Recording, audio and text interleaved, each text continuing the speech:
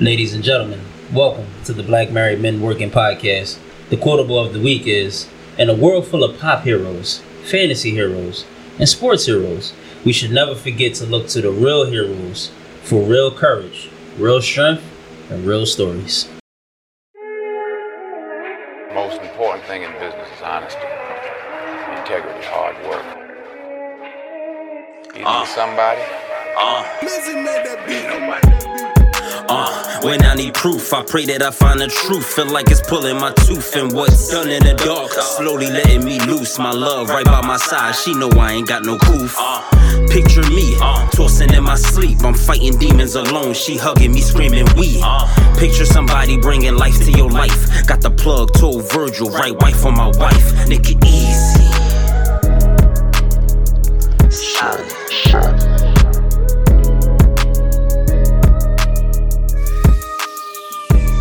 What's good, everybody? Welcome back to another episode. Back with my brothers. Got a special episode this week. Got a few guests to get into a real conversation regarding some heroes in our communities. Ed, can you go ahead and do us the honors? And I didn't do Brian. Why he think I'm gonna do Surge and Ty? It has nothing to do with me, sir. That's you know, nothing to do with me I either. feel like he I don't brings care. on the guests. I don't care. I mean, I get where you're going with this. It makes sense, but it's Anthony we're talking about. He wants to be difficult. I'm not being difficult. He's the host. Definitely is the host. He got a point. Look, watch this. Got time to Surge. Okay, can you let the audience know who they are? No, don't feel like it. Okay, Surge, would you like to introduce yourself? That's weird. Not the host. That's just because. Okay, do you? Surge, would you like to introduce yourself? I feel like before you introduce, I don't mean to cut you off. We introduce our wives. That's not wise. You're supposed to be your brothers, though. They are my brothers. So they don't deserve an introduction. I just said, Surge, would you like to introduce yourself? Don't look I at got my brother Surge. I got my brother Ty. Surge, take it away. Alright, good people, how y'all doing? My name is Sergio Diggs. I'm a Philadelphia police officer. Just want to put that out here that my views and opinions are solely my own and not representative of the Philadelphia Police Department or any entity. Also, I fight. That's my brother. What Brian do on the court? Ty, go ahead and introduce yourself, man. My name is Tyrone Davis, Philadelphia firefighter. Same what Serge said. I'm Ed. B-list rapper. Wow. At least that nigga ain't say like Z-list. Also, Yo, can we do our intros on here? It's too late. Oh, alright. If you would have introduced you, it would have made it easier, though, right? Yeah. Because we so much more than just cop and five. Right? That's the conversation is gonna expose all of that. Alright. That's why I asked for him to give the introduction. Yeah. Y'all duck no smoke. How you doing, Steph? You took smoke. I'm good. How I about don't duck no smoke. What smoke have I ducked? Boo? All the time. Like what? You invented the boot. You did. I damn sure. Exactly. Duck and smoke. Alright, you right. Steph, how you doing? I'm good, man. Had a good week. Doing that thing that we spoke about last week on Tuesday. Seen some pictures that kind of disturbed me this past week. I showed them. I was like kind of fucked up in the moment of how he looks now compared to what he looked like the last time I seen him. Which was like, what, 15 years ago or something like that? I don't think you see the picture. It was a couple years ago. Yeah, it was a picture with 2019. Terrence and your dad a couple years ago. 2019. I don't remember that one. Sorry. I don't think you saw it. Yeah, I don't think you saw it. But it was 2019. It was the last time I actually seen him. And then I seen, I guess the nursing home had a family friends day or whatever. Mm-hmm. My aunt on his side, I took a picture of the event, taking pictures and stuff like that. And it's just like, yo, what the fuck is going on? He's sick? He looked real sick, to be honest with you. In my opinion. So I'm definitely gonna go up there. What you doing today? What do you mean? Today? What you doing today? Going home and cleaning and You don't want to go today? I don't know if they allow. I'm just going Tuesday. I'm about to say, I literally just asked you, can you go anytime last week, and you said yeah. Okay, well that's the time that I set aside to go. Alright. Tuesday. Alright. But yeah, other than that, my week was fine. How was your week? Week was a little rough. Care to elaborate? Nope, wrong. How was your week?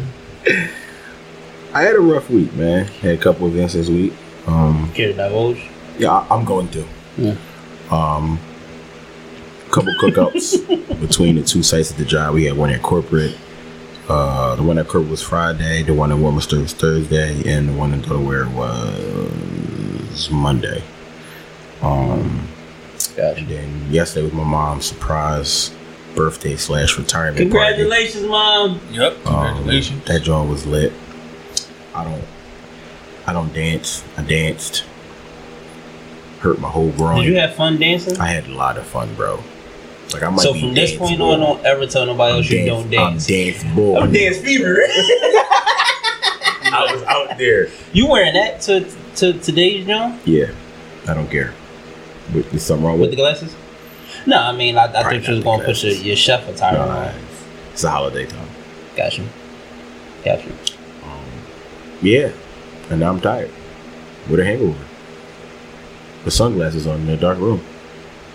Shit get real, Bro. You next. I don't know how. Yeah, I had one. He got one now. You next. I don't. You don't get hangovers. Neither do I. Here's the funny thing. Don't I'm gonna tell give me you a why. challenge. I'm gonna tell you why I don't get hangovers. I don't drink cheap liquor. Oh, And- time out. Who fault is that? Me. I own that one. But they had, I don't know what they had. They ain't had nothing that I drink there. So you see me drinking Jim Beam and pineapple juice. That was the best thing that was there. Yeah. That was it. I have a tolerance to cheap liquor, bro. Don't say that. What do you mean? I was in college drinking fucking handles of Vladimir. Don't say that in public, bro. You too old for Hey that. man, let that nigga live. Ty, how was your week, bro? Week was well. Finished up at the academy. I'm an instructor at the academy. Just got finished 2 nights ago. We do night ops. Get the cadets ready, prepare for the real world. What happens out in the field. So it was pretty cool. I got a chance to see 2 of my members of the Clutch Kings receive their badge. So it was a good week. I had a good week. That's dope. You gonna get into the Clutch Kings? Clutch Kings. Sorry, sir. That was your week, bro. Long. City is off the hook. Motherfuckers shooting each other every day, all day. It was hot. It was nice, which means more people. Reckless endangerment. Doing dumb shit. So, no, I was a long one. I was on night work, and then wifey looked at me and said, "You want to have a cookout?" Which means we having a cookout. So, so I had to prepare for all of that, which is happening today. Because my opinion is, Is it a big John or just a family John? So it's supposed to be intimate John, but I don't really know how to do small. So, you know what I mean? Yeah. So, That's what's up. before we get into it, I do gotta ask y'all a question. No. Okay.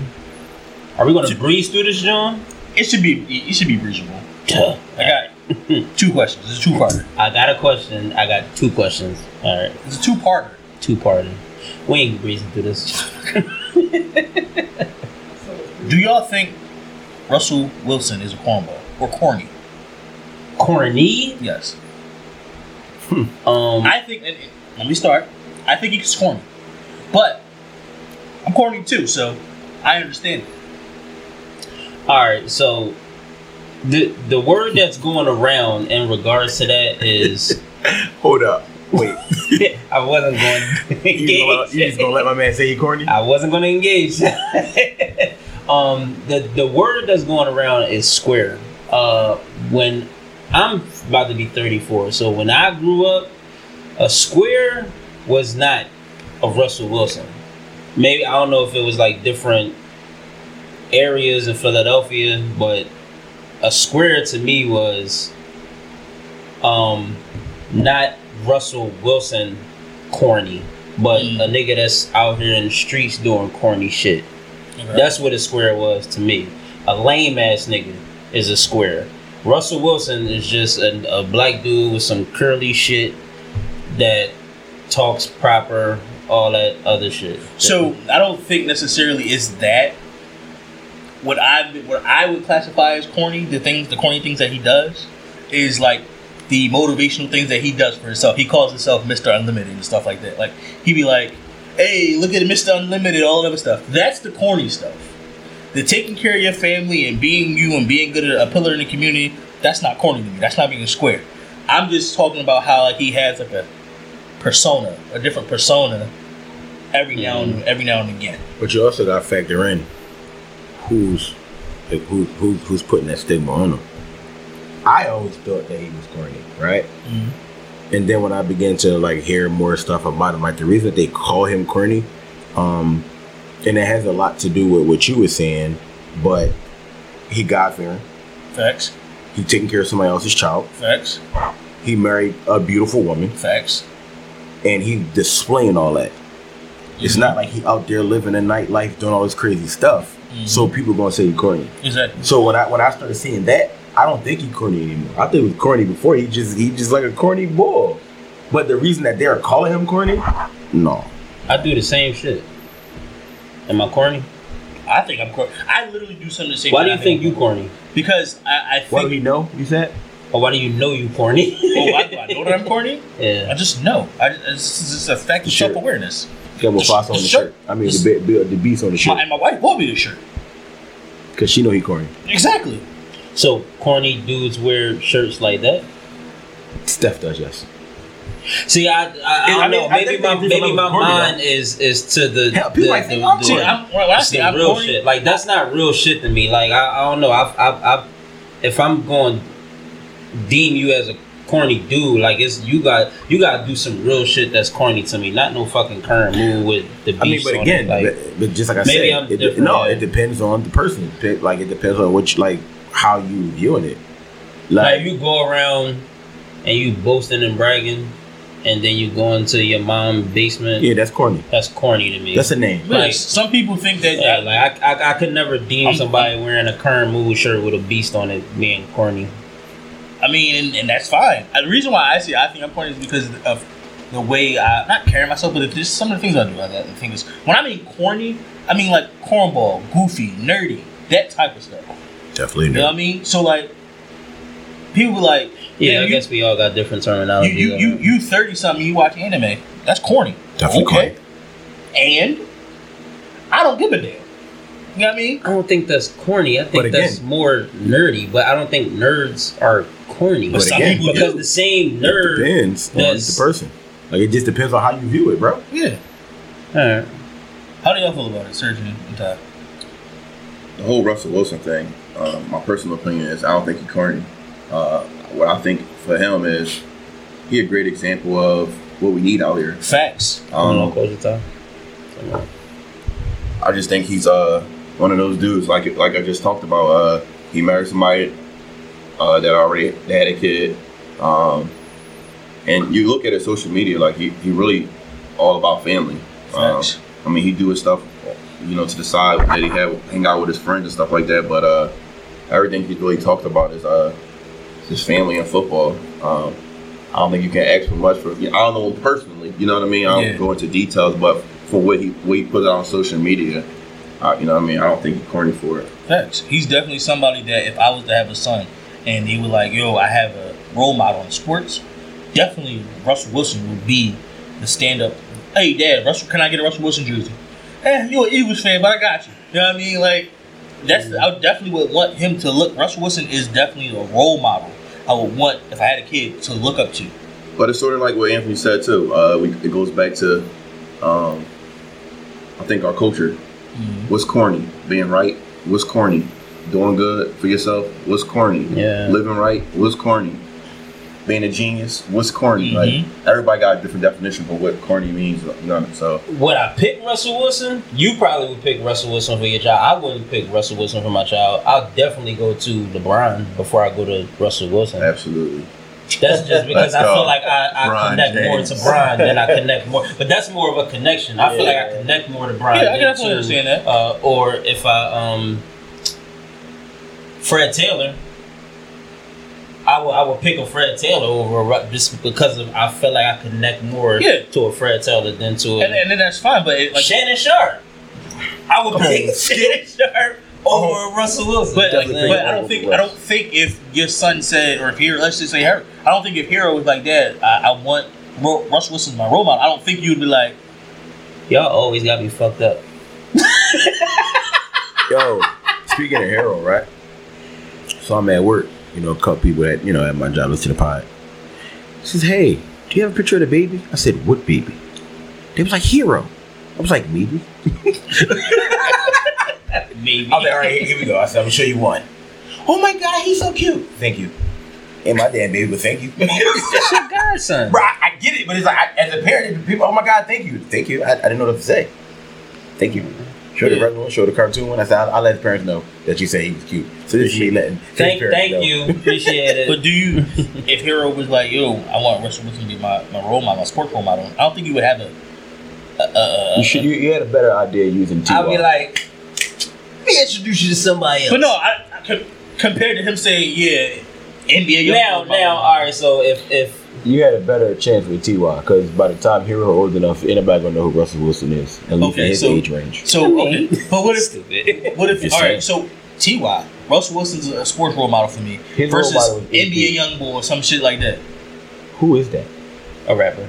That he actually likes. I think I'm gonna go the same way. I think I'm gonna just because of the where we was raised, how we was raised, how I raised him. I'm gonna go with somebody who's more of a figure to the culture we came from, and let him know how he got there, where he's at, and where did he come from. So now I have a different question. As a parent, the way that you raise your kids, do you think that they're going to like the way that your mom and dad raised you? Do you feel like you're like following all those guidelines, or did you like listen to whatever they Can took? I save that question for next week's episode? It wasn't your question; it was my question. And I'm not going to remember the question, but it goes into the statement that you just made. So if you think I'll remember the question next week, you bumped your head. It's documented. No, I say that because we got the Young Bucks on next week. But that question, my answer is gonna reflect in something that I wanted to say for them. Stay tuned next week because I don't remember the question. To dip into it real quick, Ty, you just had a new baby. You had a new baby too, but you you're only like 2 months in, but this is your first child. And you wanna tap into how it has impacted you and that same question, like how would you want to raise Big Dog Zane? You know what I mean? Like would Russell Wilson be one of them guys that you know what I mean? We come from the urban areas. I don't want to be too ghetto, but So sort of like what you said again, I'm gonna piggyback off of you as far as the LeBron James thing. I'm a LeBron James fan, and people be like, "Wow, why you a LeBron James fan?" It's not so much what LeBron do on the court. Mm-hmm. It's how he is off the court. Like I think Bull stand up dude, and if I could put my son in a room with him, and they have a conversation, for me, that's to be the guy that besides my son looking up to me, that'll be the guy that I want my son to be like, "Yo, Dad, he Bull." And he might be Father Time by the time my son 10, but Bron still. But everything's He still. still have- He gonna have the Michael Jordan highlights and stuff like that because I feel like I missed the Michael Jordan era, but they still talk about MJ now. So I feel as though like me giving that to my son, like son, Bronny Bull. But just having him though is a blessing. My son is he gives me joy. He gives me a lot of joy. He gets me through situations. He gets me out of dark places. My son, he is definitely a blessing. That's what's up. So, do you watch Chicago Fire? I do. How real is it? So the calls can be a little bit dramatic. Inside of a house fire, we really can't see. It could be 9 o'clock in the morning, and you go inside of a house fire. It's pitch black. Word. You don't. Only time you see fire is when it's exposed to you. But like Chicago Fire, it's just you see everything. Yeah. Fire, you lights, see the couch, and all that. Like you see the couch, you see the lamp, you see the stove. You don't see none of that. You go inside of a building. So that's why they always say if you ever hear a firefighter talk, like I like to see it exposed. Like I like to pull up to a house fire and there's fire blowing out one of the windows. Because if it's not, we gotta dig the fuck in, and it's a little bit tricky. When we pull up to a job and there's heavy smoke blowing out of the property and we don't see no fire, that's a little bit dangerous. Because now we're going into an unknown situation. We don't know where it's at, so we just moving until we know it's hot. And we listening for the crackling. Wait, what you talking about? He said it's a little bit dangerous. Fighting fires, period, is dangerous, sir. I'm a adrenaline junkie. Okay. Motorcycles. Say less. Running, burning buildings. So, yeah. Right. All right. Okay. I guess I get it now. That's what's up. Ty, you are doing amazing things in the community right now. I feel like one of your slogans is, it's time to go from outrage to engage. I know you've been through, I don't want to tell your story, but I know you lost a brother to gun violence and all that stuff. Let everybody know, like where did that phrase come from? Like how everything became that, and put you into that space where you go out and talk to kids and all that stuff, and you know. It's cool. So, just to give a little background story, I've probably been into the mentoring thing for about 10 years, reaching back, giving back to the community, because I feel as though sometimes as African-American men, we make it to a level in life we don't reach back, whether it's on our career, our jobs, or in the hood. Like, you hear the kids now, there's no old heads. Why is there no old heads? We're supposed to be the old heads, supposed to be reaching back. So, for me, when I lost my brother 2 years ago to gun violence, it was like, I'm done with this community. I don't want to do this no more. Like why should I sacrifice my life? You lost one of the closest things to you. Yeah, to gun violence, for stupidity. So why should I give back to these young boys? That was a question I asked myself. Another dark place. 3 to 6 months, probably a year. I'm like, I don't want to do this no more. And then over the time, I realized like, this is who I am. Like I'm like that as a friend, I'm like that as a husband, I'm like that as a dad, I'm like that as a son. I like to give back. I like to be there for people. Because I feel as though if you genuinely love someone, all it takes is for you to show how good you are to people. And guess what? All you can do, by you doing that, it allows the next man next to you to be the same way. And if you get 20 of us in the same room, guess what? We just changed the atmosphere of a neighborhood, just like that. It only takes 20 people. Yeah. But the vibe is good. The vibe is positive. You know what I mean? So the whole thing about, turning my outrage to being engaged in the community, I was reading something a couple weeks ago, and I just was like, all right, I'm going to go speak to these kids, and I'm going to tell them my story, but I'm going to let them know the reason why I'm still engaging with them. And the reason is, it's sort of like my 5 P's of life is proper preparation prevents poor performance. His wife says. His wife said that. Yeah. For me, this had got me to 36 years old. I made it out the hood, grew up on 52nd Street. Allowed me to go back into the hood, still get a little bit of respect, you know what I'm saying? So I feel as though I had to engage, y'all. Like I had to use my anger and everything that I'm going through to just sit at the table with these young bulls and ask them what's going on. Like, why you feel this way? Is it something that I can do? I've been in your same shoes years back. I'm 36. You might be 16, but I've been where you are. Talk to me. I might can help you. And then you'll get the young bulls that say, you already did. You lived your life. Oh, hey, I'm trying to live mine. Cool. But if I can show you some things that you can avoid, I'm gonna do my best too. So that whole thing of just being engaged, I just want to, for me, that's just who I am. That's my way of being a blessing, getting engaged in the community. I feel as though like we missing that old head era right now, and the reason why we missing that old head era right now because we don't reach back. We don't. We made it, so we like, all right, okay. My family good. I ain't got to worry about my next door neighbor. It used to be like that. You remember they say on the block, it takes a village. Yeah. Miss Barbara down the street, I'll whoop your ass. Yeah, like, Rome was just talking about that. Rome actually made that a topic for us. So we gonna be if we vote on it, we probably dip into that real soon. But yeah, definitely.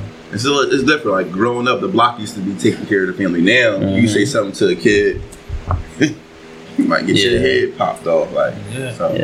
What made you become a firefighter? So, and how long have you been a firefighter? So I've been a firefighter for 14 years. I always wanted to be a firefighter since I was a kid. Actually, the company that I'm at now, they used to ride down 52nd Street, and I'm be like, damn, I want to be like those guys. That's the same station I'm assigned to now. So I always wanted to be a firefighter. Like looking up to those guys. Backdraft came out in 1996. I was 10. Still one of my favorite movies. You're at, what is it called? The ladder? Yeah. The ladder that's in your neighborhood. Like, and I got a question for you. We're going to get to that too. But that's dope. That's dope. Because it's like, not only am I from this neighborhood, but I'm working for something in this neighborhood that's to protect it. Everybody know who I am for the most part. I'm accustomed to everything around here. I know who's doing what. I know where something's supposed to be, where it's not supposed to be. That's dope. Yeah, that's dope. Yeah. And the reason why I wanted to work in my own community, y'all, is because you probably know or you probably heard, like, when firefighters show up on the fire ground on somebody's crib, we tear shit up. That's the motto. That's the motto that we think. That's what people do. Yeah, so like, you know, so for me, being in the hood, I know a lot of people don't have homeowners insurance. So when you first come on a job, you like to say on the glass shatter, like, oh man, I did something, I broke this glass. Like, shh. My first 8 years, I was like that. The last 6 years, I changed my whole thing. Like, yo, there's somebody's house. They might not got homeowner insurance. And this is my hood. Why I'm tearing this up if I don't have to? So the thing is now, at my station in particular, they know, yo, don't break no windows if you don't have to. If it's a back bedroom fire and we can contain to the back bedroom, that's where we're going to focus on. Because if it's a fire in the basement, we got to open up the whole crib because fire runs through pipe chases, vents and all that. So if it's in the basement, it's going to trickle all the way up. That's where fire rises. But if it's a back bedroom and you downstairs busting somebody's window out or you knocking somebody's TV over, you got seaweed. Yeah. Period. Yeah. I don't care. Which is crazy because certain people, like when you pay a mortgage, your insurance is in your mortgage. Yeah, but you got like a lot of these old people that own their homes and all they paying is the taxes every year. Yeah. They ain't paying. They don't have no mortgage or they whatever their fixed income is don't allow for insurance. Or better yet, back then parents gave their kids homes. We gotta buy our properties. So a lot of these people got their homes from being inherited from relatives. So they don't care. Like, you know what I mean? They ain't gonna keep it up. They ain't gonna keep the electric work up and all that. So that's where the not having the homeowners insurance take a huge effect in the community, especially urban community. I got a question for both of y'all. I don't know if it's listed. You can let me know. Do y'all feel like the city is doing enough as far as... It is listed. Okay, well, excuse me. But yeah, do y'all feel like the city is doing enough to help y'all do your job and help make sure that y'all safe when y'all doing your job? That joint is loaded. Before you answer that, do you prefer cop or police officer?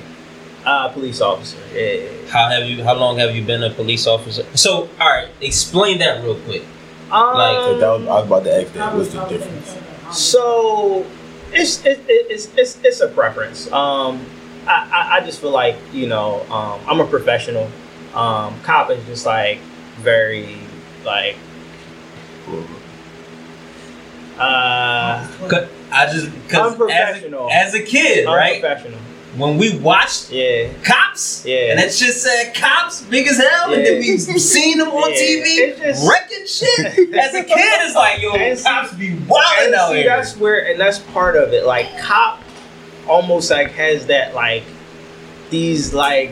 But the show Cops, they was trash cops. Like, they was trash. That's what I'm saying, but No, they put the shit on TV I remember for us. how you used to come on, The reality- bad boys, the bad rea- boys. the- What you gonna do? No, What you gonna do? That was like 90s policing though. That was like 90s era policing, like fucking cowboys. You know what I mean? But like I consider myself a professional, regardless of how people feel about my profession. And you know what I mean? I think Like you carry yourself in that way. like I prefer the term police officer. Like you know, you riding down the street and like somebody got a badass kid and they like, I'm gonna call the cops on you, the cops gonna take you to jail. I usually stop and look at them and I say, you're never gonna have to worry about me because you're gonna live your life the right way and your mom is stupid.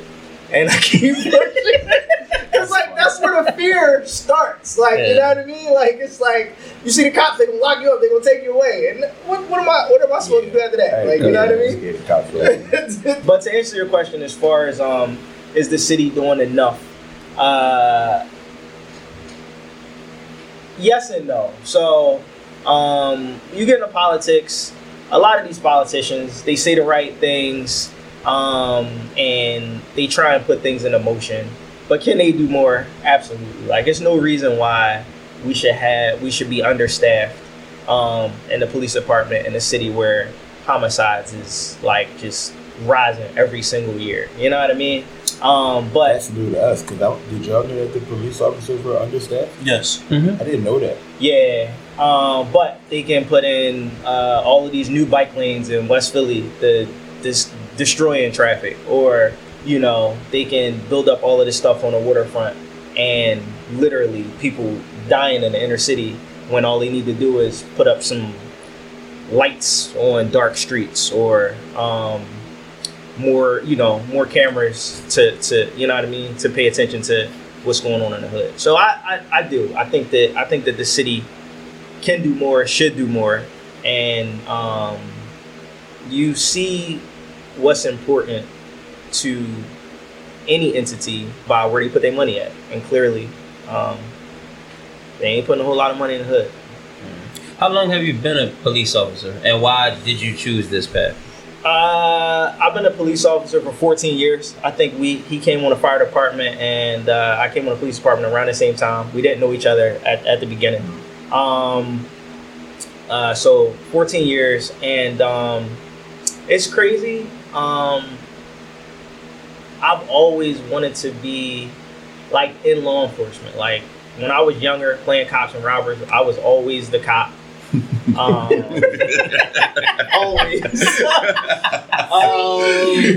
No, I'ma catch your ass.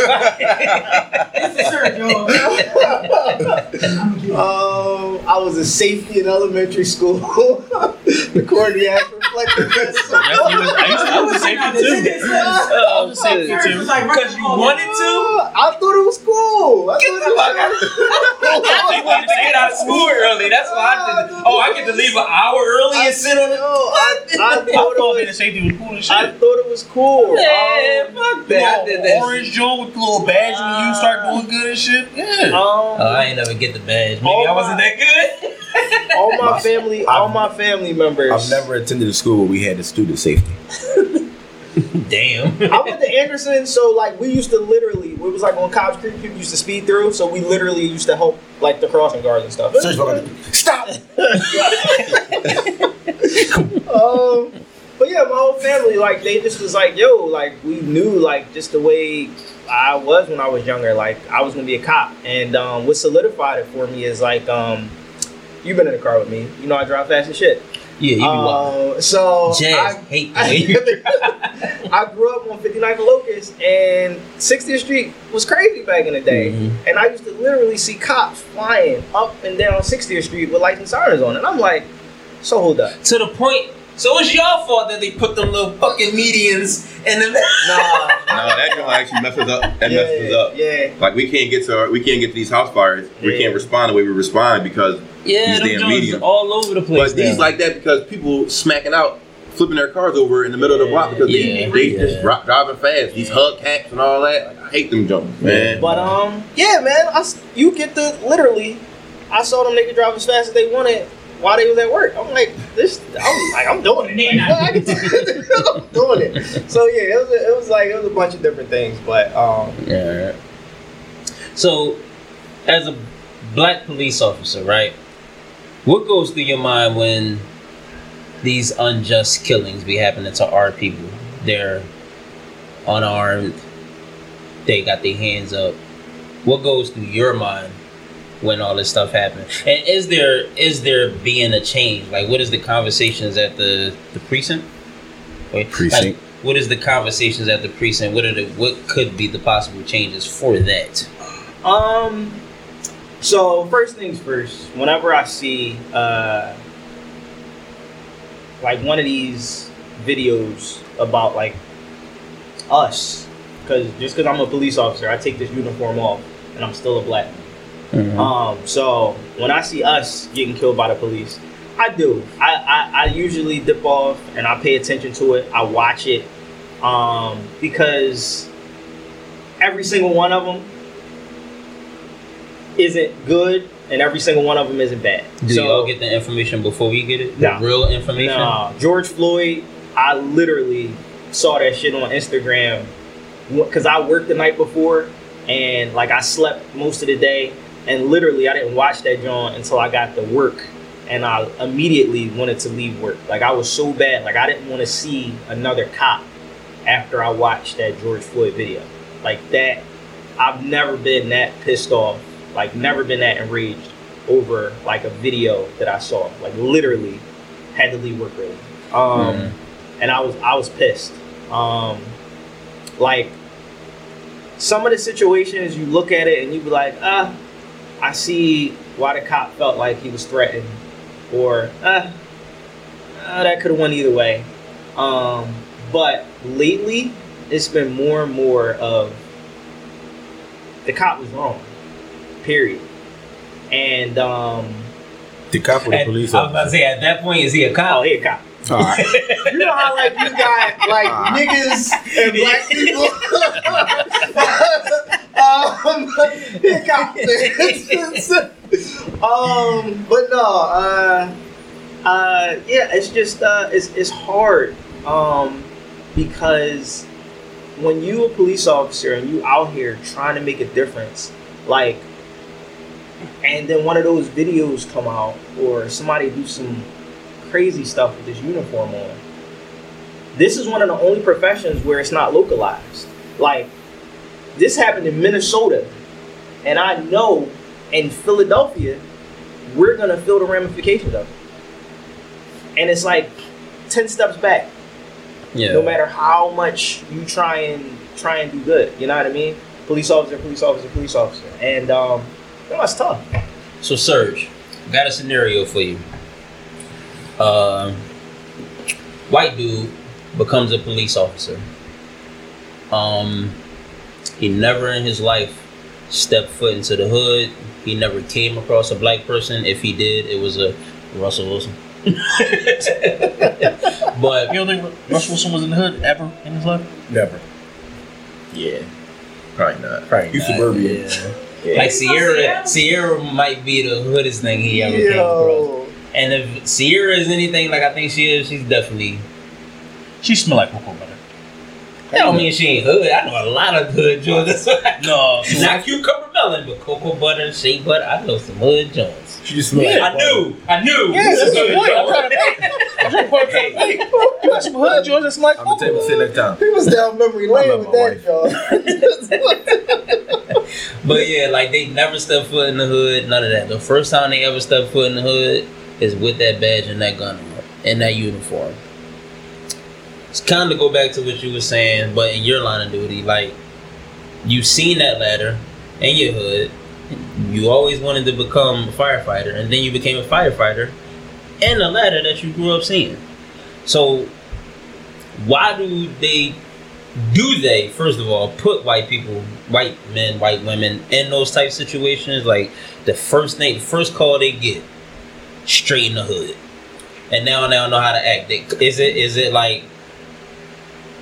it fear? Like the way they handle them Jones, is it fear instead of de-escalation? Like why do they do that? Why do those situations happen way too often? All right, so in my opinion, it's two types of. It's two ways that can go, right? So the fact that you see a lot of white folks or white police officers in the hood is because the disparity in like diversity and hiring in any police department. It is a white male dominated profession. So right now, the Philadelphia Police Department is composed of probably like 27 to 30% African American. We make up 44% of the city. So our police department should reflect our population, which it doesn't. So that's one reason why you have, some new white cops in urban neighborhoods. It's just because they outnumber us on the job. So there's two types of them though. And I was fortunate to have a white partner that he was a little hood. He was in my way. My man, yeah. My guy. What's So, Chris, yeah, right? Chris. Yo, Chris. So, not all white cops are terrible. You have those white cops that actually get on this job to help people, but sometimes they get jaded.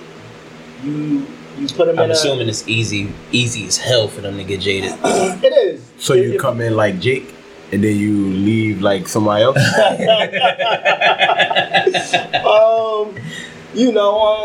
You come into a situation where you want to help people, and your first couple calls, you might get MF'd, you might get clown. Y'all saw the video of the white boy. They was talking about his uniform. That's the next question. We gonna get to them.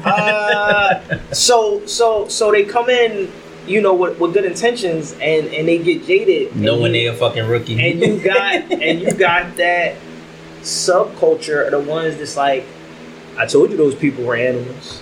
Told you couldn't help them. Told you couldn't save them. Kensington is an exact reflection of that shit. Yeah, but Kensington a melting pot, man. You don't just run across like black people. It's a lot of white folks, a lot of Hispanic folks. Like Kensington is humble. Yeah. Like that heroin is crazy. Like it don't have no pick. Yeah, so you got those, and then you have your white officers that like come from the Northeast, don't like black people, already have a preconceived notion of how they are. They talk to people about what they gonna do and how they gonna do it, and they come in with this mentality that like, I'm the boss, and they could be 19, don't have no life experience. Do they get humbled in your precinct by y'all? Or is it like kind of one of them, it's more of them, less of us, we can't really make a change? There are moments. A lot of people feel like, cops see what other cops are doing, and this thin blue line, and they need to talk to them. If you actually think about it, growing up or dealing with cops, it's typically the same couple of cops that everybody in the hood don't like. Facts. It's not the whole district. It's just 2, 4, a couple cops. And our complaints I don't want to say they don't matter, but we be complaining for years. I done put in complaints for years and still see them same cops. So what happened is, me and my partner, we ride around together. and we ride around and we go to different things together. So if two dudes that's terrible are riding around fucking with everybody, I don't see that. I show up when they fighting somebody or at a job, and typically my reputation on the Philadelphia Police Department, I better not see you doing no shit to my people. Like I'm not having it. But that's my reputation. Everybody isn't like that. So, but typically them boys is working by themselves. They're on an island by themselves, and they fuck with people. And you might hear little murmurs about it, but black people in Philly don't complain the proper way enough. They'll want to argue on the street. They'll want to talk shit. They want to talk shit amongst themselves, but they don't go to internal affairs. Like when folks go to internal affairs. Can you explain that so we can know the proper way to do that? So because of all of these like senseless killings, because of mistreatment by law enforcement, I actually do something called a Know Your Rights seminar, where I'll talk to different groups of young black men, young black women about the rights that they have as citizens when encountering the police. And it's called Surviving the Encounter, right? A lot of people want to argue with the cops right then and there. What you want to do as a young black man or young black woman is you want to go home. You want to survive the encounter. And that means yes sir people until they just leave. If they treat you bad, if they steal something from you, if they put their hands on you, you can ask for a supervisor. You can go to the district. You can go online. You can make a complaint. You file a complaint. Somebody will get back to you. They follow it up. When enough complaints are made, that's what gets officers moved, transferred, reviewed. But if you argue with them on the street to the point where it becomes hostile, y'all having a shouting match or whatever, it's just not going in your favor. It's not going to go in your favor. So we call it like street corner lawyering. You know what I mean? Like you're not going to win on the street. Like unfortunately, you just gotta suck it up and go through the proper channel. And that's what, like, we always want to do things the easiest, without putting the work in. You know what I mean? Like, bite your tongue. You know this person is terrible. Make a formal complaint and follow through, because you actually might stop this person from victimizing somebody else. But you got to make the complaint. You're not going to win on the street. Gotcha. So essentially, you got to make a sacrifice. I don't even know if it's I'm gonna tell you why. Because I've had certain conversations with people. Like a lot of times, like just think about life.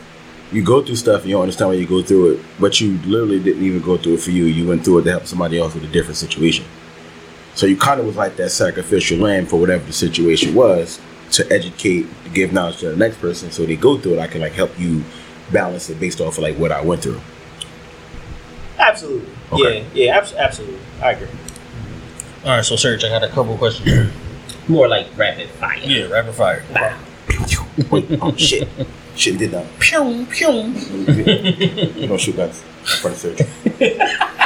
Shit, Serge don't give. Serge is riding. Oh, I know. I know. That day we was in the club, I thought Serge was gonna be on some shit like, yo, I'm a police officer, man. Don't put me in risk like that. When you when Tap Man? Yeah, Tap Man. Serge was like, what we doing? I was like, that's my nigga for real. So I have no knowledge or memory of this particular situation. I forgot we was potting for a second. So, when you hear these statements, tell me what you think. You couldn't shoot him in the leg, you had to kill him? So that's one of the biggest Hollywood misnomers ever. So when a police officer uses a gun, it's deadly force. Point blank, period. There is no shooting the wound. There is no shooting the gun out of his hand.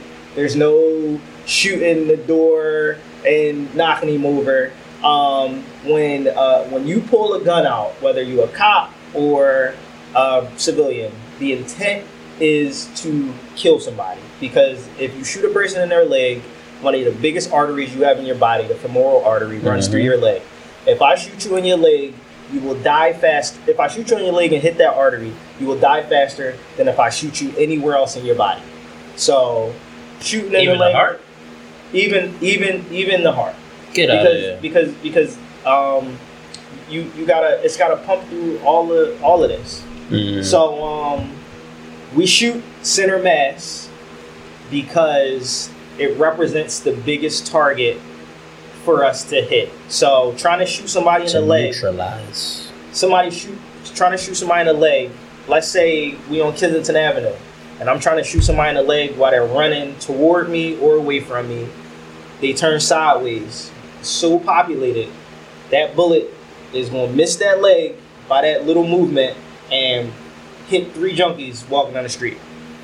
You know what I mean? Or a kid, or whatever. You know what I mean? You go for center mass because it represents the biggest target, and when you pull the trigger, that's what you're doing. You're doing this to, I mean, you don't want to kill somebody, but you've escalated that force continuum. We have something called a force continuum, and you went from the lowest level to, oh man, this person is either going to hurt me or they're going to hurt other people, and I need to stop it.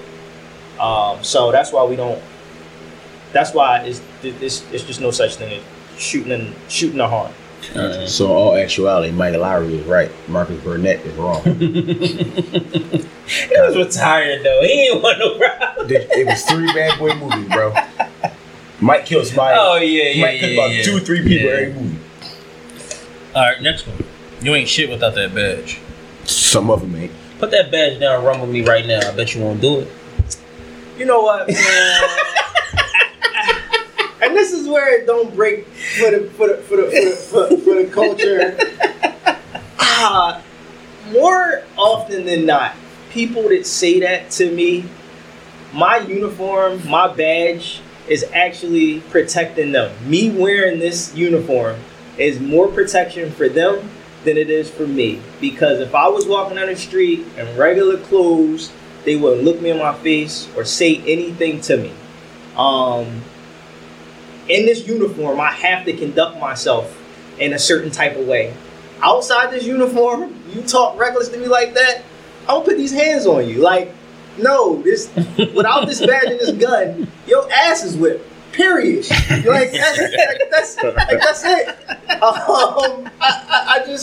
I never understood that, because I'm like, yo, if you that gangster, like go for the title. You know what I mean? Go for it. Yeah. You know what I mean? Just do it. You know what I mean? So yeah, that. Ty, do y'all encounter like real hood shit as firefighters? Like on some shit where you gotta be like, yo, don't let this fire. I will put you in the fire, nigga. I'll just get rid of him.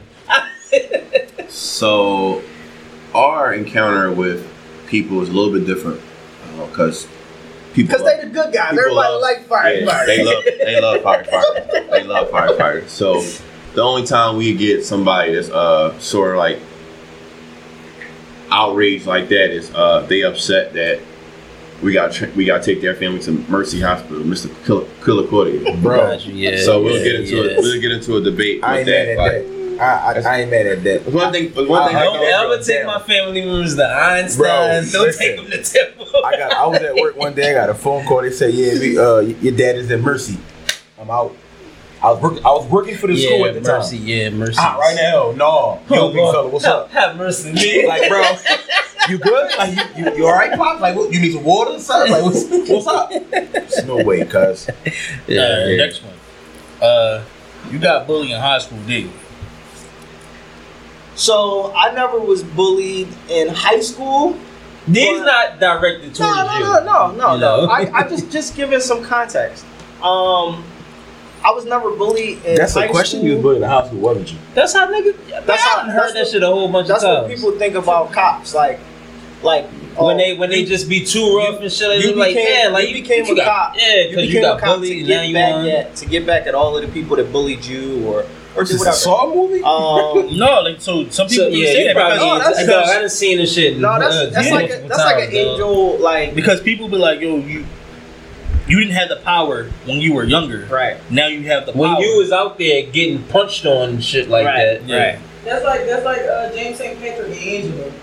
He was a drug dealer, she's a lawyer, but she wasn't a lawyer before that. Yeah. So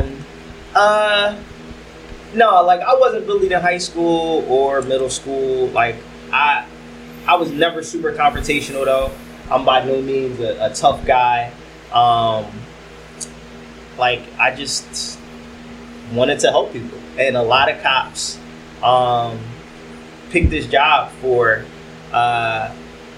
I mean, as quiet as it's kept, it's like a really, really good living for like if you only like have a high school diploma, like you can make really good money, really good benefits, and for some people it's like a family business. Like it's like generations of them are cops because they can make good money. You definitely got people that was bullied. You definitely got people that has a chip on their shoulders. Like it's no doubt. But the overwhelming amount of cops pick the job for selfish reasons, like benefits, being able to carry a gun, you know, well, I don't know about now, but back in the day, like it was cool to be a police officer. You know what I mean? You got like a certain level of respect. You know what I mean? But yeah, that whole people were bullied or whatever because we got to carry ourselves with what we're supposed to carry ourselves with. You know, just a level of professionalism that like you can't just go around punching on people because you know what I mean. You trying to get back at people that bullied you in school. So.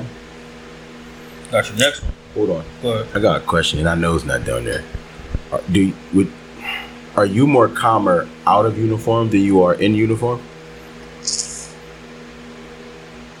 Yeah, I'm way more laid back. Like at work, I have to be ready for whatever.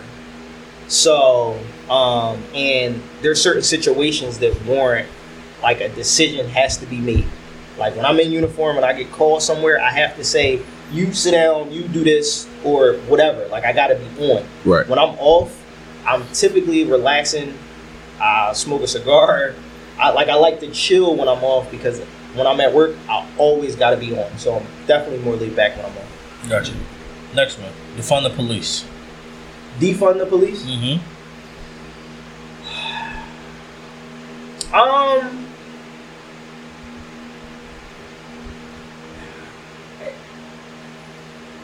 I understand where it comes from, but when you say defund the police to a city that the homicides is rising in, when you say defund the police to like a city that already is like their police department is understaffed and they can't come to you when you have a car accident, they can't come to you like when somebody breaking your house, you gotta wait hours and hours and hours. The only thing that defund the police works for is the people that are gentrifying the hood. Like that works for them because they already have what they want and they have what they need. Defund the police is going to hurt more than it's going to help black people in the hood. And a lot of black people in the hood, when all of the riots and stuff was going on and they still had to go to work and it was people who didn't look like us out here destroying stuff, the black people, aunties and all of them, was like, listen, I hear what they saying, but like we like seeing y'all ride around here. We wish y'all rode around here a little bit more because this stuff wouldn't be going on. So defund the police, I don't think it's practical. And a lot of people in the hood, except for the people who want to, you know, do bad shit, they the only ones that want to defund the police. Gotcha. And We need the Batman. the last one that we got. Y'all that bored that you want to just fuck with people.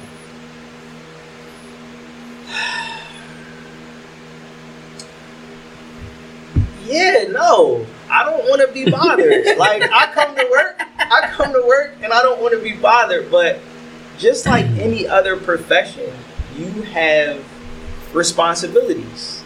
And it's not boredom. It's typically like what people don't understand is the amount of crime or the amount of calls drive the way the police are in your area. Like if you live in an area where it's not a lot of robberies, not a lot of shootings, not a lot of burglaries, you're not going to have a lot of police in your area. But if you live in an area that there's a lot of crime, then police patrols are going to be directed to that area. 9 times out of 10, cops, they just want to come to work and get paid and go home. Like, especially like in Philly, like. Can we really not sit on the corner? Like, is that like unlawful? So it's not unlawful, but it is something. Like if you're not hustling.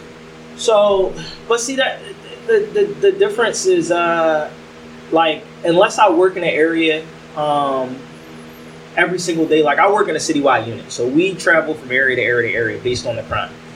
So I might roll through. I don't know who the hustlers are, who not the hustlers. Mm-hmm. Hanging out on the corner is something called loitering. You can sit on the corner, but you would be considered a loiterer. And I don't necessarily think it's anything wrong with hanging on the corner, but when I go in an area, I caution people. I'm like, yo, you know they beefing up the street. You know they beefing with somebody that's not from this neighborhood. Where do most shootings happen? On the corner. Just to throw that out there, I'm 30, about to be 34. I haven't chilled on a corner in about good 14 years. Corner, Chinese store. You know, like, and it's no longer like these bulls pulling up with revolvers. Like, they got switches and ladders. You know what I mean? Like army guns, Call of Duty guns. They going somewhere to a target-rich environment, and where they can cause the most wreck. Like, and I go through it. I'm like, yo, like, y'all need to clear this corner because I don't want to drive back by here in an hour and have to grab one of y'all off the ground, throw you on the back of the police car, and take you to the hospital. Like, Get out of here. Like, go to somebody's crib, chill in somebody's backyard. Like, I get it. Everybody don't have a whole bunch of space to do a whole bunch of things, but like this corner ain't it. But typically, you got a bunch of dudes on the corner. 1 or 2 of them might be hustling. We all know, like it's the cover. You know what I mean? Like, you know, it is what it is. And so it's not like, yeah, we just doing this to bother you. Number one, I don't feel like picking your lifeless body up off the ground later. You know what I mean? Like, go somewhere else. You know what I mean? Like, it's just. It's part of it is we care, and then another part of it is like we know what's going on, and people sometimes they just so. That's the best way that they draw attention to themselves. Yeah, it's crazy. But a did you know moment right now? Did you know now cops can't tell you to get off the corner? No. Thank you. That don't mean still stay on the corner. Well, no, that's crazy though, Andrew, because that's scary for me. That my sisters and my brothers. Or my mom can't walk. They can't walk to the corner store without walking through a crowd of niggas on the corner. Yeah. And the cops can't tell them to move because of politics. And because I say that because, like, let's just say if I'm like, you know where I live at, Sadiq's is right around the corner. Mm-hmm. Like, I could literally walk down, like, Locust, see somebody else could be walking the other way, Locust, see us. And it's literally just us 3 on the corner, just talking. Because I'm going to Sadiq's, he's going to Cobb's Creek to play ball, or somebody else is about to go catch the train, and we literally sit there for 5 minutes to just chop it up. Now, when a cop see or a police officer see that, now it's like some shit. But we literally is on our paths to different directions. How often has that happened? Because are we thinking hypothetical? For me, probably like twice. Are we thinking hypothetical? Because more often than not, the police officers in that area, when they go to clear that corner, they know. It's the same bulls that was on there yesterday and the day before. Yeah. They not bothering you. They not bothering you while you go get your water ice. Now, if you out there talking to one of the players that was out there the day before and the day before that, then you might get caught up in the. But you might be James St. Patrick. You might be James St. Patrick hiding behind the door. You know what I mean? Like how Steph got caught up when he went to get a chicken that day. When he was a young boy, and he told me he went to church. Oh, yeah. You was a rat. So no, I got a question. It's a serious question, but it's kind of funny. Where y'all get y'all gas at? I've never seen a cop car at a gas station. No, real talk. But that's what I'm getting. Cause I never listen. That's G14 class. Say less. Just like you ever seen the meat truck at the Chinese store? No, but they got meat. You see what I'm saying? So I got a funny question for you. Is there a such thing? G14 classified? Hold up, yo, that's really. Wait, I need answers, mom. When he said that, yeah. So, is there really such thing? Is there ever such thing as a fat cop? Because you know how like on some of the shows and shit, you see a fat cop. You never saw a fat cop? Give me. I never saw it like on the streets. On the streets, I ain't never saw a fat cop. Yeah, I've never seen a fat cop. Give me a couple years. Invite me back to the pod. You see a fat cop. No. It's plenty. It's plenty. It's plenty. Now, are they in the field or are they going? The only time I see him in the field, I'm lying. Only time I see him in the field is like in the county. Yeah, no, it's because plenty. it's not much to do out there. You want to chase somebody? Exactly. They're not gonna do the 35th district. Yeah, there's plenty of out of shape cops. Some police departments do have physical fitness standards, but most police departments, like, you got to pass a physical fitness test when you get on. You going through the academy. After that, it's no standard. I think that it should definitely be a standard. I can't do a pull-up, so I would never do your job. Because out of shape cops, I pull up to the out of table. shape cops lead to a lot of these bad shootings and bad incidents that we have. Like, either they're out of shape or they can't fight, and that's why they rely on out of shape. You take boxing classes, a gun. or you just like naturally like. So where we come from. I don't take boxing classes. I'm not a big fighter. Like, I use like verbal judo at work. I can talk. I can talk people. Typically, I can talk people into these handcuffs. Sometimes I bullshit them, but most of the time, it's just a conversation. Like, you don't want this. And if I do gotta go hands on, like, I just practice what works for me. Like, every cop should have, or a police officer should have a go-to move. Have their what works for them. Yeah. And if you practice what works for you, you'll be successful, because everybody got a plan until they get punched in the face. So, and that's typically what happens to these cops that feel like they need to shoot somebody. Is they get punched in the face and their plan falls apart. What was your plan when he punched you in the face? He not a cop. I didn't ask you. He said everybody got a plan until they get punched in the face. I'm just asking. You don't know. I didn't do nothing to Malik. That wasn't the question. You said everybody has a plan until they get punched in the face. Right. Which means he was talking shit first and then he got punched in the face. That had an argument the day before, so you should know something was about to go down. And I got. We had an argument the day before?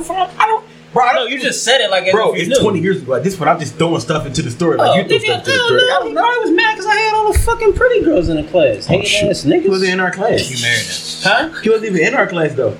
Yes, he was. No, he was not, bro. When I had Satara, Carmen, and Paula, he was in our class. He was not. Yes, he was. All right, whatever. Thank you for your service for a city that may or may not love you back, first off.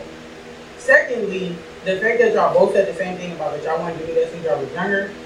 There are so many young black men that don't have people to look up to that they wanted to do something since they were younger. Everybody wants to be a rapper or a ball player, but nobody wants a real, well, I'm not going to say they're not real careers, but career day people, if I must say it like that. Because when we was little, we wasn't no rappers. It was chefs and teachers and dads and police officers and firefighters. It wasn't no chef when I was little. I wasn't nothing but a chef. For real? I knew cops. Police officers, firefighters, teachers, lawyers, doctors. We had a chef when I was younger. Academy, We had a chef that was my dad. Yeah. He was like a teacher at the Cordon Bleu. So. But what was I about to say? So Ty, what you were saying about it takes 20, you got 5 right here. That's first off. When you said that, I was just like, it's 5 right here, because I tell them all the time, like, for me with the pod, it's literally about that, like trying to change it for the kids. That's like, fuck out here, bro. You're not my pop, you're not my brother, you're not nobody to me. But like you said, I done went through that stuff. I can literally tell you, don't go here, don't do this, don't be over here. it's people they not doing it. Serge, I have a question. I don't like to use the N-word as in never, so I say ever. I have ever been pulled over by a police officer. I don't say that. Don't say really like that. I'm bad. Jesus. What's wrong with you? Alright, it's not bad. Go ahead. Anyway, I was literally always told that it's 10 and 2, you put the window down, and is there a problem, officer? So what is, because now that I told my mom, I get pulled over now in 2022, Mom, come outside, I'm on the way to the crib.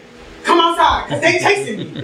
Because I'm not, if I didn't do nothing, and I don't know that I didn't do it, because like you said, we see the videos now, it's like, they black, put your hands on the wheel. My hands are on the wheel. They outside. Like, what? Stop. So, in that situation, like that scenario, as young black people, what do we do? So what I try and tell young men, or just people in general, don't try and be a psychic when you get pulled over by the cops. Like, don't try and figure out what you did, what's wrong, what's like I hate when I pull somebody over for something and I walk up to them and the first thing they say is, "What, you bored? I ain't do nothing. I know I ain't."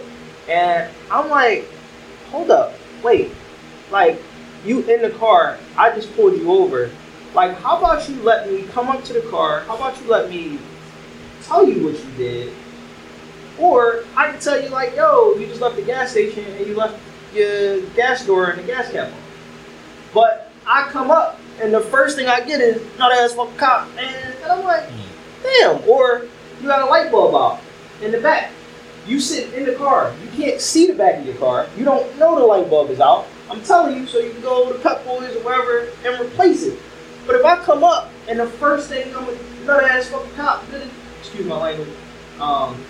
I use a lot of profanity when I'm on duty because I gotta be a professional when I'm on duty. But no, like, and that's where the tickets come from. Like, in my opinion, I don't like giving no people tickets because I work in the hood and I know it's hard enough to pay your bills. So getting tickets and they building up, and you know, then I ain't pay a ticket like a month ago. I had a fucking warrant. I had to pay that shit. Then you get booted and all that stuff. So people that I give tickets to literally write their own tickets, because typically if I pull you over, I'm pulling you over to let you know something ain't right with your car. Yeah. Like I said, you get all the time, gas cap hanging off, whatever. And I saw you riding by, or your car matches the description of something in a previous crime, and I'm pulling you over. Like Chevy Impalas are super common, right? Mm-hmm. We might get a call, black Chevy Impala, tinted windows, three guys just robbed somebody or just shot at somebody or whatever, right? Say you drive a black Chevy Impala with tinted windows, you ride by me, right?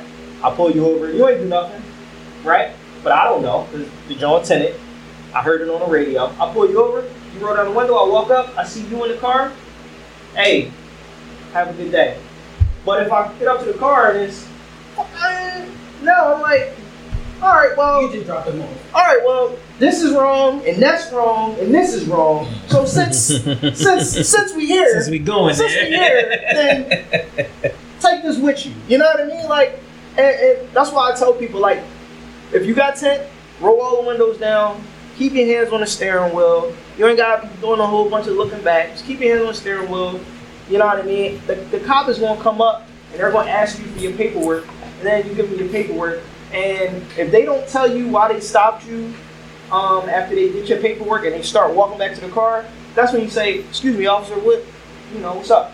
But most of the time it's like, "Hey, pull you over, you need your license, registration, and insurance." Now you provide them with that. Typically, all right, yo, I stopped you because you ran a lighter. You ain't use the turn signal, or this is out, or that is out, whatever. You know what I mean? But if you on go, as soon as I come to the joint, now I'm like, damn, you trying to spend me? Like, you got something in the car? Like, you know what I mean? So it's just chill. Just relax. So I got one more question before Ant goes into it. See a lot of videos on social media, certain instances where a cop will tell somebody to do something, and then they'll yell at them to do something else, and then the person get confused. Put your hands where your face and your kneecaps are, and then the person be like, "What?" And then they end up getting hurt or something because they're not clear with their directions. As a community, how do you know? Put your hands. No, because I know exactly what you're saying, and that's on the police, right? Gotcha. So, and it's super frustrating because I see it all the time, and it's like this person's about to do the hokey pokey, turn himself around. So you're supposed to use contact and cover. One person is a contact officer; they're supposed to give out the verbal commands. The other person is supposed to shut up and pay attention to everything going on while this one police officer is giving verbal commands. Mm-hmm. But what happens? You get 5 cops pull up, all 5 of them telling you to do stuff, and you don't know what the hell is going on. And it's not on you; it's on the police. You do the best you can do, and that's just that. I really don't have an answer for that one because it's goofy. It is. So, y'all both have families. Y'all risk y'all life every day with the jobs that y'all do. What is the conversations that you have with Leah, you have with Jazz? What is that conversation like? Like, how does that go with y'all? Like, are they like every day? Are they at ease? Like, are they uptight about it? Like, how does that go with y'all? So for me, y'all got a new baby too, so I know it's yeah. So for me, it only comes up when what we just had to go through. We just went through a line of duty death. We had a house fire 2 weeks ago. Trapped 6 firefighters, and we lost a lieutenant, Sean Williams. My man Diddy was there, Dorian Ellis. Yeah. That's my man. Yeah, so he's at ladder 3. Yeah. So me being up at the academy, like teaching, we assigned to the funeral details. So it seemed like every time I'm up at the academy, because I go to the academy in spurts. Every time it's a class up there, I'm up at the academy for 4 to 5 months. And it felt like every time I'm up there, we have a line of duty death. So, and the instructors take care of the line of duty death. So I think with my wife seeing how I was these last 2 weeks, it put me in a bad place because I love this job, but we losing firemen to jobs, which is our bread and butter jobs, because of old structures, you know. So the conversation at home with the wife is, it only comes up during these times of line of duty, and she always try to talk me out the hole, like, hey, I'm like, listen, I'm letting you know, God forbid, but if something was to ever happen to me, you and the baby is going to be taken care of for life. Because what happens is firefighters lose their lives. It's unsudden. It's like they didn't know that it was going to happen, and they don't have beneficiary. They don't have the people in the beneficiary, and now their family don't reap anything. And how the fire department is, if we lose our lives in the fire department, you get double. Your family, your wife, your kids, they get double of whatever the life insurance is, whatever the policy is, they get double. So basically, I always joke around to my wife, Dad, because something ever happened to me, you become a millionaire. Like, I'm going to put something in your food. But no, so that conversation, it only comes around when a line of duty death is, and she see how it affects me. But it's like a conversation that nobody want to have with their family, but you have to have that conversation, like, yo, God forbid, but if this was to happen, you know what I mean? So, it's definitely, it's different. It's different. It's like I said, it's a conversation you don't want to have, but you got to have. But now that I got a little one, I try not to be so aggressive at work. I'm very aggressive at work. I'll be inside building fires that I probably shouldn't be inside. I'll be on roof cutting holes that I probably shouldn't cut. Because you know, like, this joint rocking and rolling. We got heavy fire on the 3rd floor, and I'm on the roof cutting a hole. This joint can give in any second, but I still do it, but I definitely changed my aggression now. My aggression is definitely calmer now. Like I'm more, when I pull up to a house fire, I actually, I'm in a different mode. Like I'm like, oh, okay, all right, cool. I see we got black smoke. All right, black smoke means there's something burning inside. Oh, we got brown smoke. That means that means the structure of the building's on fire. All right, I might not be going right in that joint. Let's get some water on this joint first, because it changes how I am now. And every house fire I go in now, I wear my mask. I didn't before. So for 14 years, we came on the department where as though you're supposed to eat the smoke, like, you know what I mean. But now cancer is a huge thing. So I wear my mask now. So. What about you, sir? Yeah, I don't typically talk about the crazy stuff that happens at work when I go home. So, hey babe, how was your day? Oh, it was good. Hey babe, be safe at work. Oh, absolutely. That's absolutely what I'm going to do. Just like try and keep her at ease. You know, fortunately, I was on the job before we met, so. I love bearded Surge, because when I see beard Surge, that means you're not at work. That mean you gonna be out this motherfucker for like a month. Yo, so the crazy thing about that is though, that's hurt Surge. I try not to tell her about all of the crazy stuff that happened, because I don't want her up at night while I'm at work worrying. And I let her know, like, hey, listen, I definitely think about, my family when I go in, I say a prayer, and I do everything that I can to keep myself out of harm's way. But the bearded Surge that you saw came as a result. I got drugged by a car.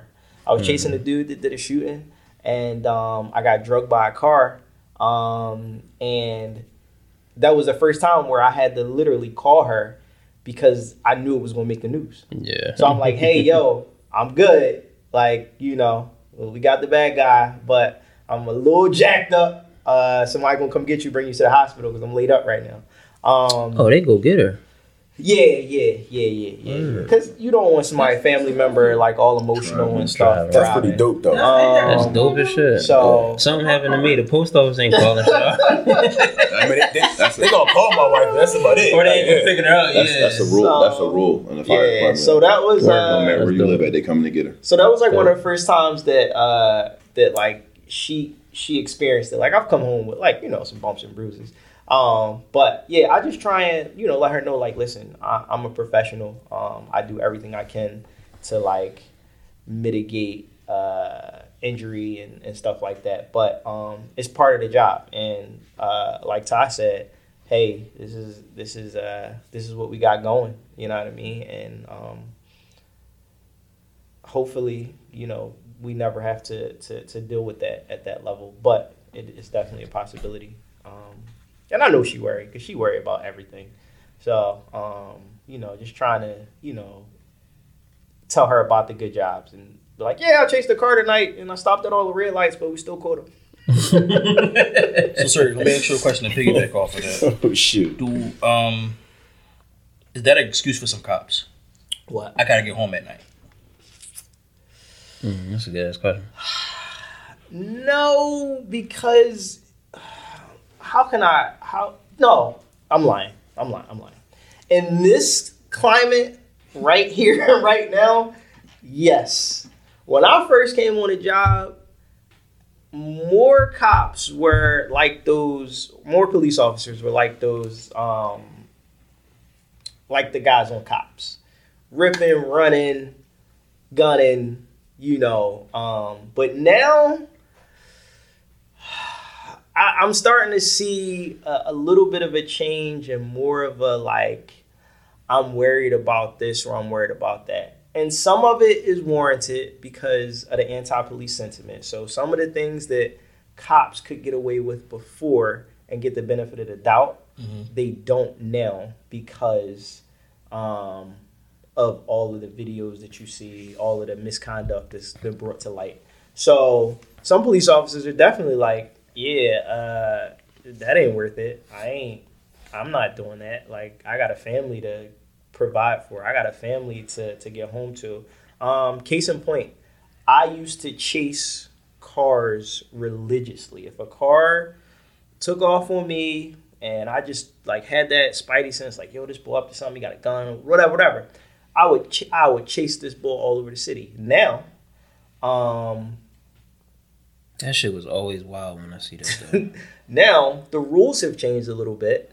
Our pursuit policy has gotten a little tighter, partly for some good reason. Like, you don't want to just be chasing everybody and a car run into a van or family driving somewhere and the person just ran because they didn't have a license. So some of it, you know what I mean? Like, you got to chill.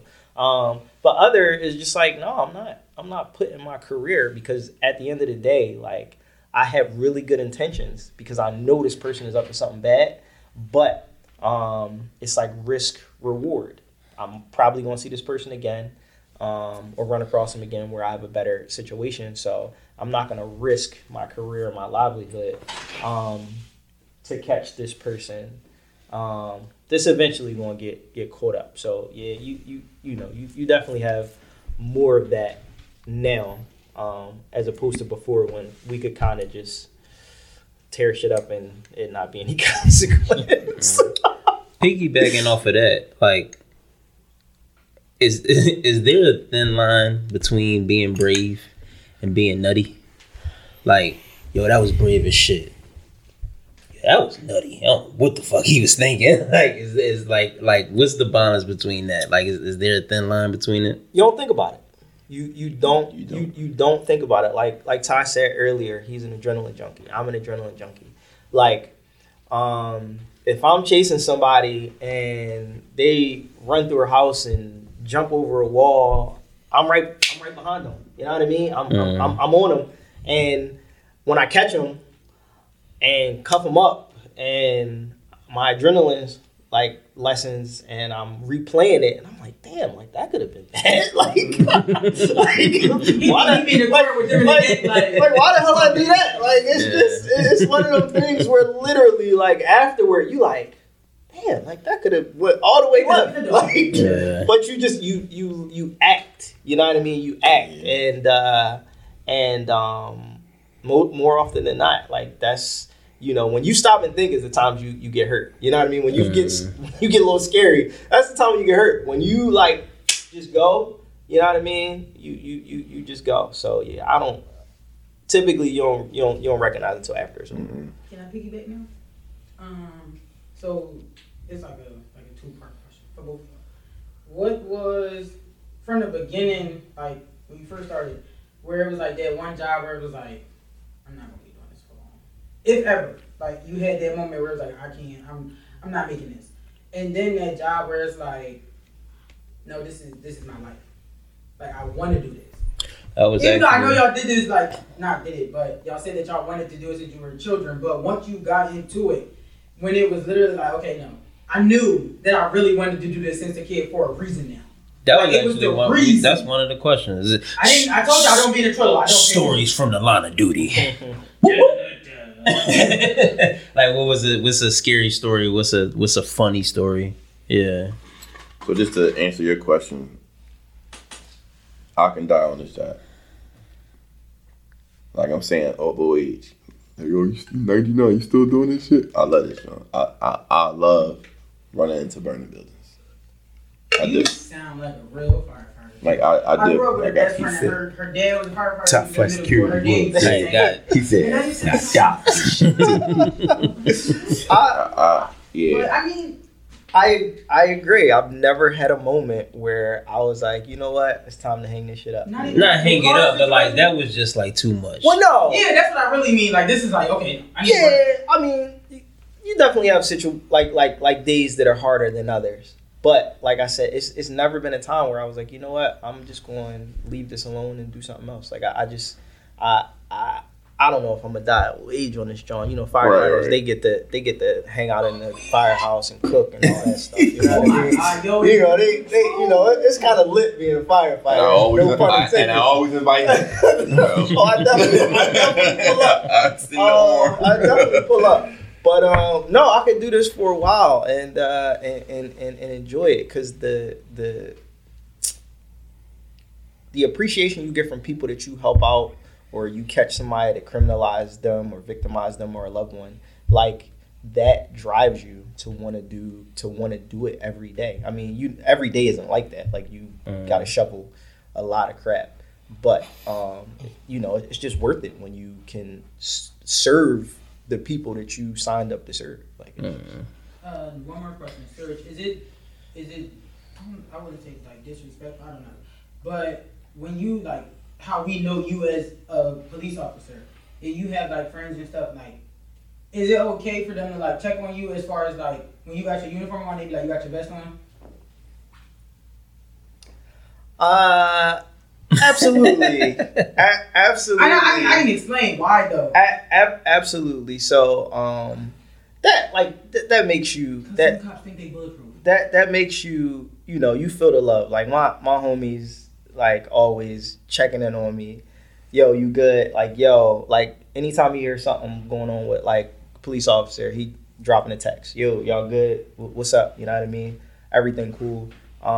So yeah, no, it's that's, you know, we appreciate it. You know, we might not be outwardly like, oh, I appreciate it, but we appreciate it. What are some current things in y'all work life and personal life that y'all think y'all can improve on? I think I kind of touched on it in terms of like his aggression. I was about to say that him stopping running into burning buildings. I think he answered that when he said how you scope it out before you go in there. So I think Ty kind of answered that already. I laughed. Probably go more. I looked at Serge and I laughed because a couple weeks ago we had an event and we was like wired to like a point of no return. Or when I say I was like, like, and it was funny, right? Because we the leaders of our organization, and they was worried about us. Like they was like, "Yo, y'all ain't riding the bikes like that." And we got a rule, like we don't ride our bikes drunk. We don't do that. But when we had this particular event every year, we got to ride our bikes to this event. And this particular event, Serge was worried about me the whole time, and they was worried about Serge. So they all over there. Serge, like they all. They took my keys. Yo, Serge, you can't drive like that. Meanwhile, Serge worried about me. I'm over here. He like this, and the same way he talk regular is how he talk when he drunk. Like he be like, I mean, dude, it's not that bad. It's cool. Like, think about it. Like, did I really do anything crazy? Right, like that's exactly how he talk when he drunk. And it was crazy, y'all, because like I said, they was all they surrounded him. Yo, we taking your keys. We taking your keys. I pulled off. So he's like, yo, I'm worried about him. Y'all worried about me. Gotta let him pull up, and he lived farther than me. So what's crazy? Definitely lived farther. I talked to him the next day, and I was like, dude, don't do that no more. We need a rule. Like, whether it's just for me and you or whatever it is, we can't be driving on our bikes like that no more. Like, so if it's anything that I can improve on as a father, as a husband, and just as a friend, just in general as a person, it's me controlling, because I feel like I'm an occasional drinker, but because our hobbies is motorcycles, we ride to these places. Like, so it's like, I ain't gonna ride my car if we got bikes. Like, we go to ride, to go out, happy hour, sips, have a good time. So it's like, yo, so now it's like, yo, a minimum, 1 or 2. No more keep on throwing them back. Because when we have events, people come and support us. Let me buy you a drink. You buy your drink. You buy your drink. Next thing you know, we got 10 shots in this because everybody showing us love and supporting us. So, my secret weapon is seltzer water and lime juice. It looks like tequila and lime juice. So that's so you be ordering that? That's what I'll be sipping on. The bartender. And they be thinking that you bartender. And Serge like, the whole time he's not even leaving. Now, toward the end of the night, I definitely toss a couple shots back. But in the beginning, like, because we usually got to speak and thank people and do all of that. I mean, that's salsa water and lime juice. Oh yeah, give him whatever he's drinking. You know, that's my little secret weapon. That's dope though. But To answer that question, number one, I'm getting older, so I need to, like, as y'all was talking about fat cops, I need to, like, take my physical fitness a little bit more seriously, because I'm not as fast as I used to be, and it seems like these young boys is getting faster and faster, and I think I'm just getting slower. I need to sleep more. Like, I burn a candle at both ends. Like, it's crazy. And work-life balance. I enjoy work a lot, to where as though, like, when they ask me to come in, like, I don't say no. I mean, the money is good. That's typically the motivator. And, you know, my wife likes nice things. So, but she also likes for me to be home. Yeah. And I gotta balance that out a little bit more, especially with having a new baby. So if that, like, changes some things, and then I got a lot of extracurricular activities. So I'm, like, always out the house, and I need to be in the house more. So that would probably be, like, the things that I need to work on. Clutch Kings Motorcycle Club. Are the majority of y'all law enforcement or, like, firefighters? So we got 6 firefighters, 5 police officers, and we made up of a group of 19. So, all right. So, when it comes to the bike community, that's normally not the field for y'all. How do y'all manage? All right, when did it get started? How did y'all get started? How long has it been? And how do y'all manage in the bike community as the bike club that y'all are? Because the bike clubs be on some shit way back when. And I mean, some people gotta, before they even start a bike club, they probably gotta holler at the Wheels of Soul, damn near. I don't know. Yeah. Like, how do y'all navigate in the bike club world? So this is actually a me question. So because I've been curious for a while. So we started 7 years ago, and we came together because we wanted to ride bikes. Like, that was our main focus. Let's start. Serge was a part of another bike club, and I was a part of another bike club. He saw how that club was being ran. I saw how my club was being ran. So you steal some things from, what was incorporated in you. So we came together. You're like, yo, we can do it. Let's try it. And I never forget our first excitement of getting our first vest done up. Like, that was like a joy, like a biker boy's joy. Mm-hmm. So we came together to ride motorcycles. So after that year or two of just us riding bikes and partying, we transitioned to giving back to the community. So now our focus is to put a positive aspect in the negative parts of the community.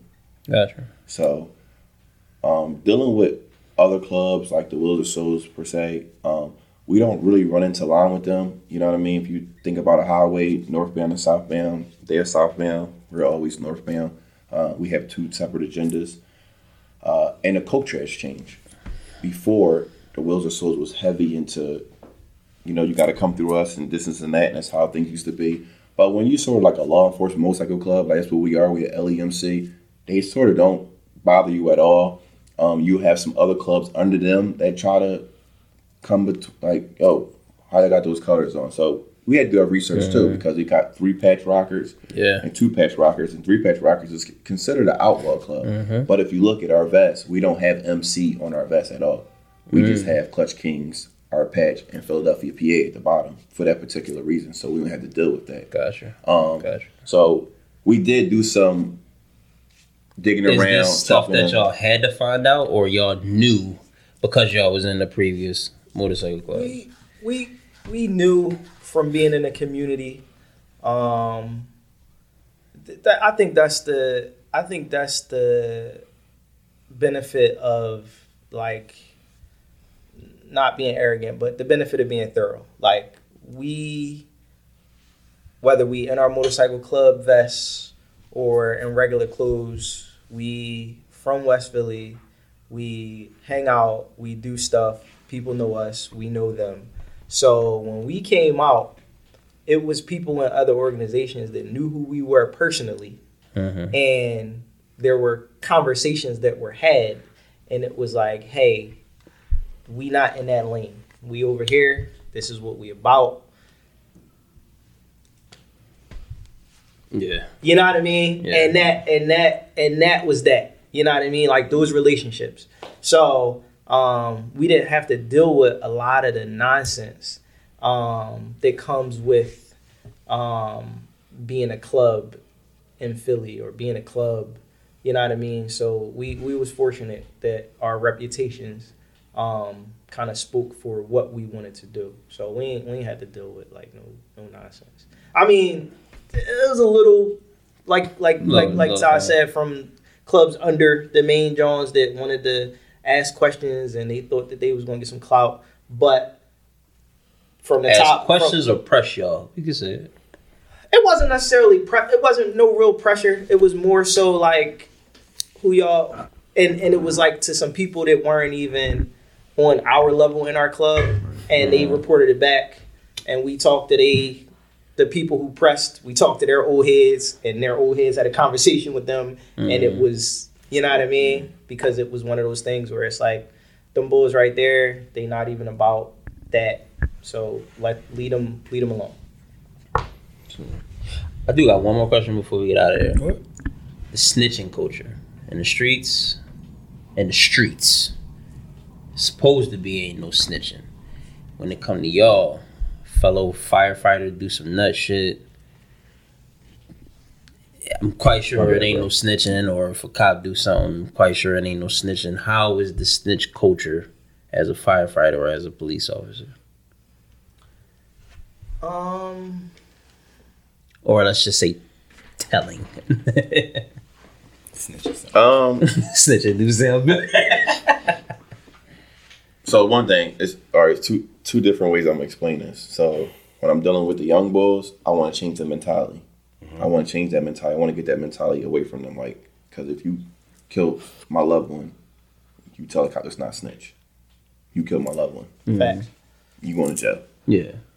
As a civilian, yes. Right. Yes, absolutely. On my job, I was in a bad accident on 55th in Baltimore a couple years ago.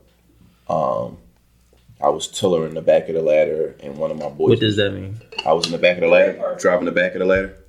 So that's what it's called? It's called tillering? Tillering, yeah. Right. Yeah, so tillering is controlling the rear. Yeah, I didn't know that's what that was called. I always see it, but I didn't know. But we don't have a brake back there.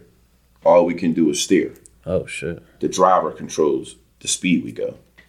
So we was in a bad accident, 55th in Baltimore. We actually was out of control since 53rd in Baltimore. In 2 blocks? Slipped on the trolley tracks. He couldn't control it. Slipped on the trolley tracks. Smashed 5 cars up and then ran into 2 buildings. Damn. Everybody good? Yeah. The captain got ejected, and we had 2 guys. One guy with a broken leg, and the other guy with just bumps and bruises. I was in the rear, so I was like, cool. I was just holding on tight, like. You know.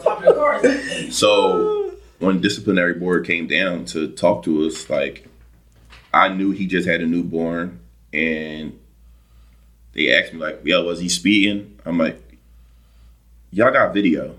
You don't need me to tell you whether he was speeding or not. He was going box speed." Are you an officer at all? No.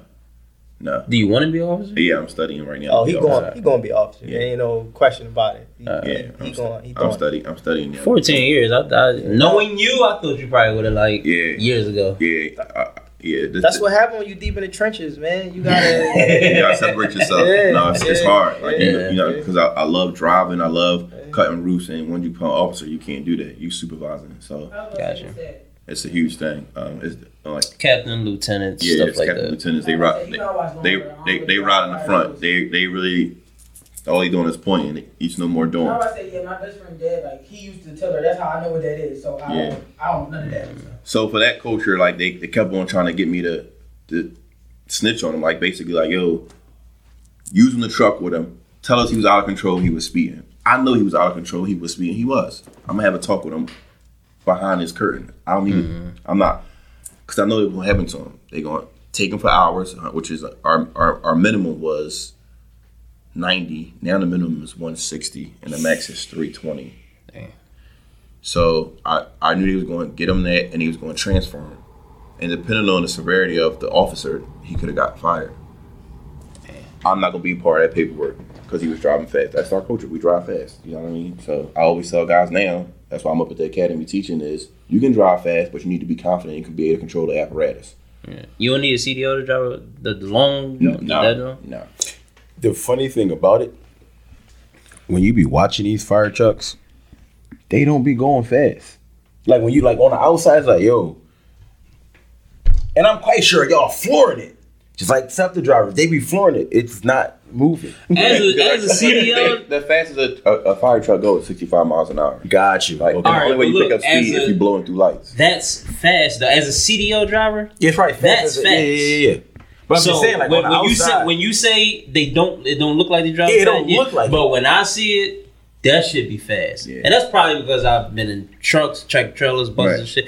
But that shit be fast. And if your house is on fire, you want them to be. No. So that's what I'm saying. Like, you want them to speed. Like even when the ambulance come down, you hear the siren for like 3 blocks, and they be, to us it's just like, wait, what you doing? But I mean, I guess it's only a certain speed they can go. So I guess that do make sense. Yeah, so ambulance ain't gonna drive fast at all. Yeah, they be Ambulance get burnt out. They get probably 19 runs in a 12-hour shift. It's crazy. So yeah, they get burnt out a lot, and they don't get no lunch breaks. So they gotta take breaks in between. Especially if it's like a busy busy ladder, right? But, Yeah, that either. Interesting. So like I love driving, y'all. Especially like if it's a house fire, I don't want nobody dying on my watch. So if I blow a run, which is not knowing the address, I just cost somebody their life. Like, you know what I mean? Right. I ran this wrong or this and that. So that's why I'm big on our station. Like, yo, know your local. If you know your local, you save somebody's life, you save a citizen. But the snitching whole thing is, on the fire department, we sort of like, nah, let the chiefs handle that. You know what I mean? You strike me as the first and last out ball. Absolutely. That's good. Absolutely. Like first one that on the scene, making sure everything good. Last one to leave, making sure everybody good, taking the extra step, that extra care to make sure the family good. I like that, man. That's dope. You got to be intimate with the community. Oh yeah, I agree. I feel as though you got to be intimate with the community, and sometimes, depending on the situation, whether I go to a house that's not on fire for an EMS run, and I see like holes in the ceiling and stuff like that, I knew what that was like coming up. So what I'll do is, I got a contractor. I give them the information. I pass the information on. Solid. Or if I see kids living in the house and they laying on box springs, I direct them to my church, my pastor, and they got a hotline that they take care of.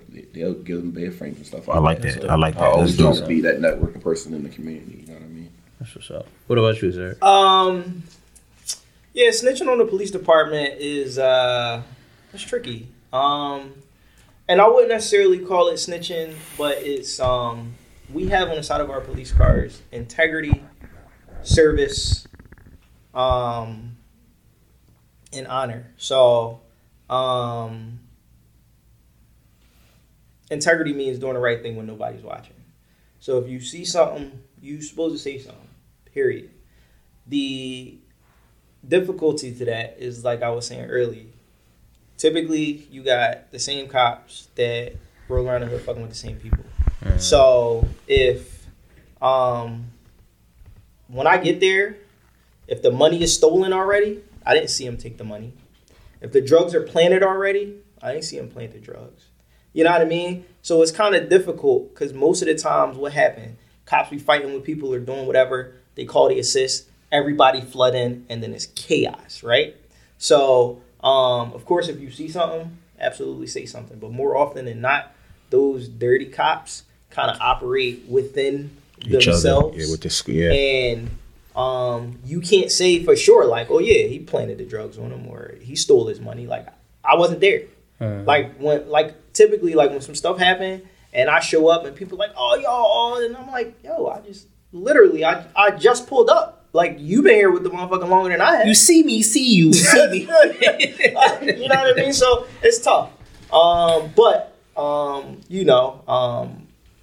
there are times where if you see like somebody, and that's what I love about these body cameras. Like these body cameras, they catch everything. So if somebody hits somebody while they in custody, if somebody do some crazy stuff, these body cameras gonna pick it up. Like I'm a big fan of the body. Outside of the red light, is there any other way that we can know that the joint is really on? No, I don't think so. Damn. Yeah, I don't think so. So, where that red light? That's the first thing I'll be. Where that red light? Step out the car. Let me see your light.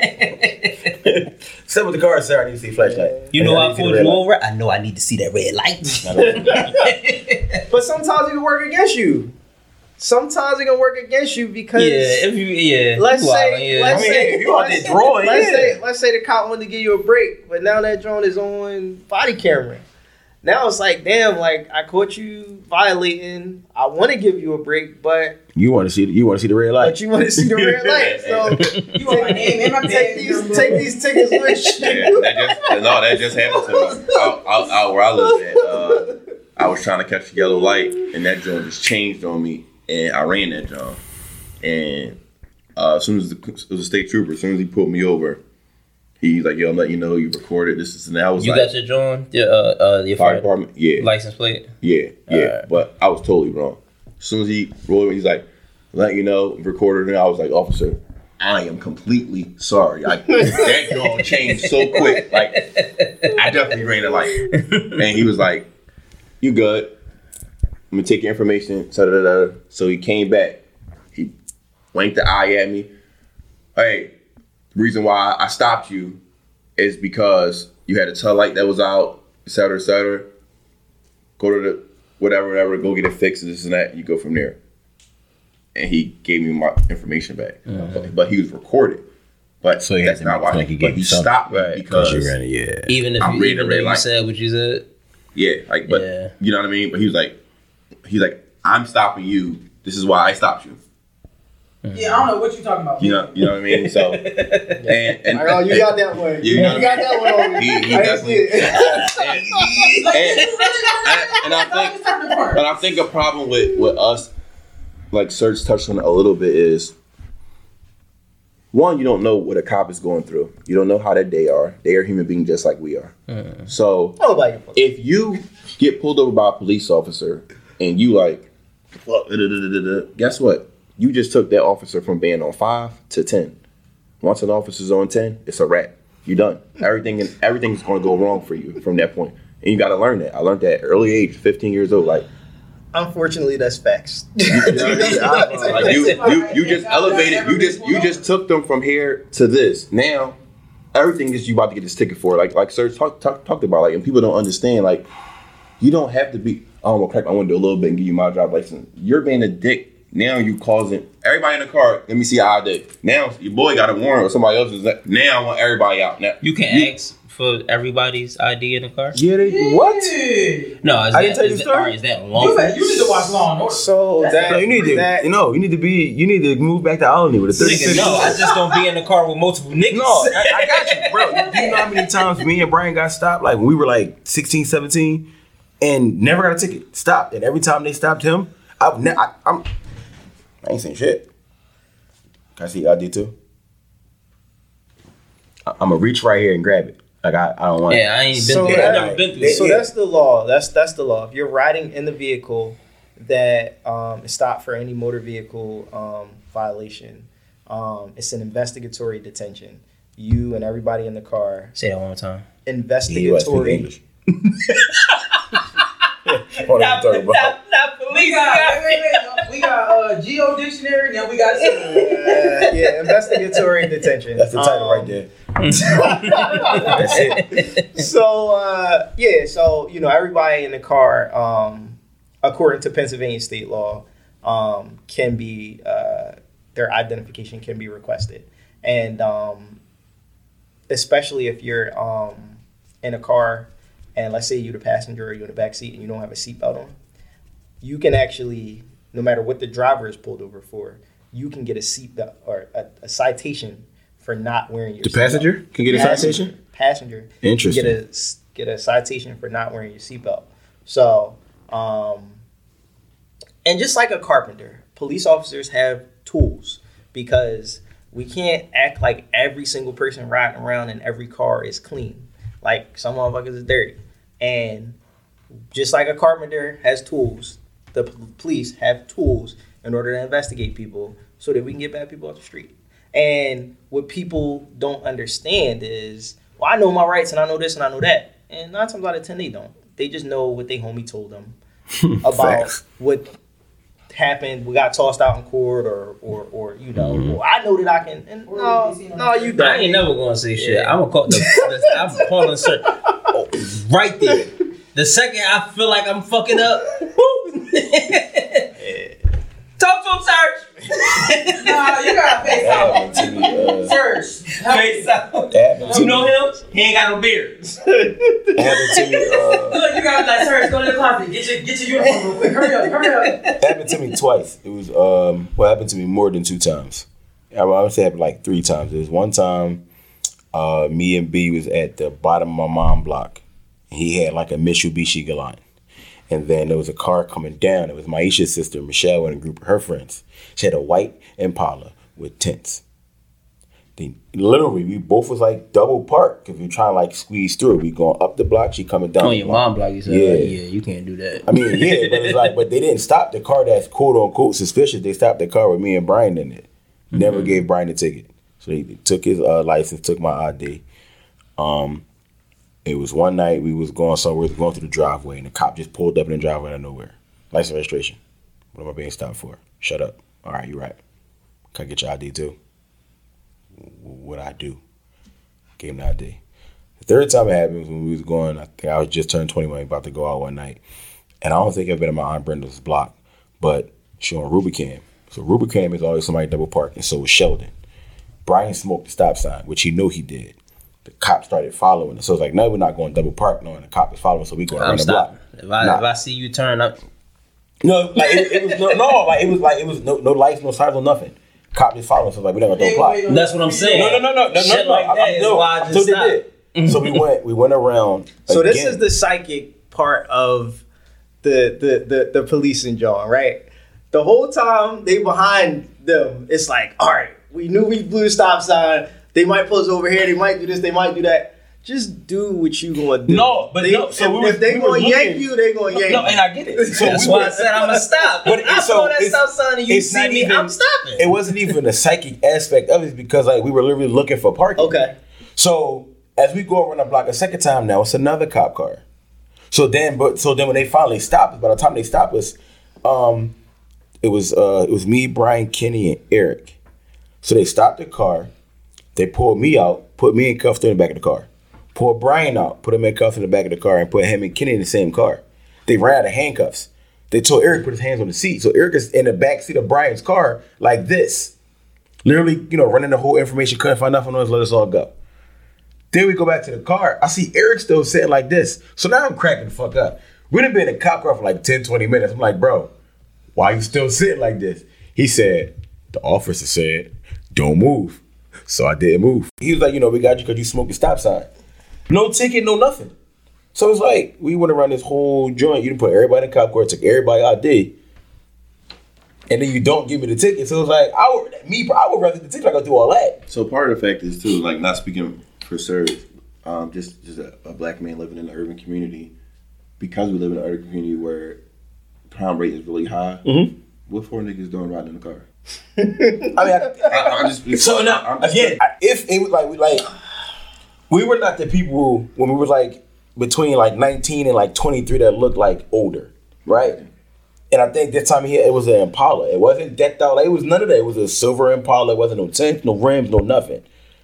We looked like 4 or 5 nut ass niggas in the car. Like, so we wasn't even on that type time. Like, it wasn't no alcohol. Like, it was nothing in the car. So that's where unfortunately, being black and living in the hood, and especially around Rubicam Street, like, you already know what. So happened. Yeah, exactly.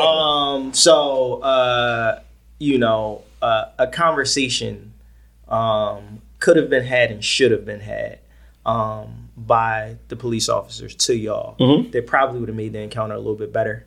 Because if I stop people and I gotta detain them for whatever reason, I would typically say, like, yo, This is what's going on. This is why I stopped you. Mm-hmm. Now, most people won't prefer the ticket afterward. You said, "Oh, I'd rather get a ticket if I." I mean, and again, like that's just most people they're gonna be like, "All right, like we feel you," because I mean, typically, I'm stopping you because I want to get a gun off the street. I want to catch somebody with a warrant or something like that. Like that's why I'm out here. I'm out here to try and prevent crime. I'm not out here to give people tickets. But if it's 4 of y'all in the car and it's 2 of us as police officers, then the odds are not in my favor. So if this thing do go left, it's going to be a problem for us. So I'm going. It was maybe three cop cars. Maybe either tell everybody, let me see your hands, have somebody else come, or if I need to put 2 of y'all in the back of the car, and now it's only 2 of y'all in the car, so the 2 in the car are secured. I don't have to worry about them anymore. Right. And then the other 2, me and my partner can handle. So sometimes it's more of like, just like, damn, we outnumbered. How we going to run this? But at the same time, you typical law-abiding citizen, just not into nothing. It's unfortunate that you have to go through something like that. Mm-hmm. And that's the dance that we have to do when you law enforcement. Like, you have to try and discern the good people from the bad people, and it's not always apparent. So you might have good intentions, and that's why I talk to people and let them know what's going on, and that'll kind of prevent the escalation. But some cops, they'll just rip you out the car, toss you in handcuffs. Yeah, that's literally what happened, bro. And you like, well, what the fuck is going on? Literally, they ain't checked the car if there was a call that came out around that same time, mm-hmm. then I might not have the time to explain to you when it first go down. But by the time you get back in your car, I'm gonna let you know, hey, this is what happened, because that's what we got to do sometimes. No, and I get, like, even like now that I'm older, I get it. If there was an explanation, it would have made more sense. You just said nothing. We just like, what we do? Shut up. Okay. I'm not about to sit there and argue back and forth with the cop, because I'm not about to go to jail. I'm just not.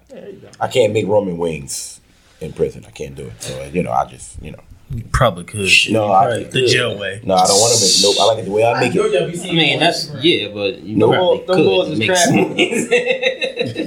Yeah, I'd have heard about hangers and take the extension cord, cut the cord, tie it up, put it to the radiator, get Albert Einstein. Like, what's going on? That's skills. You ask me. Can't do it. All of us with grits. No, I don't want them grits. But no, another great conversation, another great episode. On behalf of us, I want to thank y'all for coming out. Really appreciate it. Spending y'all time with us this morning. So we do have a segment before we leave. It's called "Thanks for Looking Out." Anybody that you encountered during the week that did something, it could be a small gesture, big gesture, grand gesture. We shout them out for looking out for us. And we're gonna start with you. Who's your thanks for looking out this week, sir? I don't got one. Rome? My thanks for looking out goes to the entire dietary department. I do got one. Okay. In both states, Delaware, and especially state of Warminster. We had more residents and staff and stuff like that. I think we did a great job. So yeah, thanks for looking out. Y'all did an awesome job. I appreciate y'all.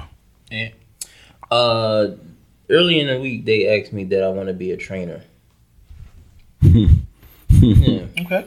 And what did you say? I accepted, but then I found that was Tuesday. But then I found out Saturday that they asked like 20 people before fucking you, or just like, I don't give a fuck no more. There's 20 people. 20 out of how many? Out of like 170. How many of them are black? That's still. How many of them are black? The majority of us are black. Drivers at the But 20.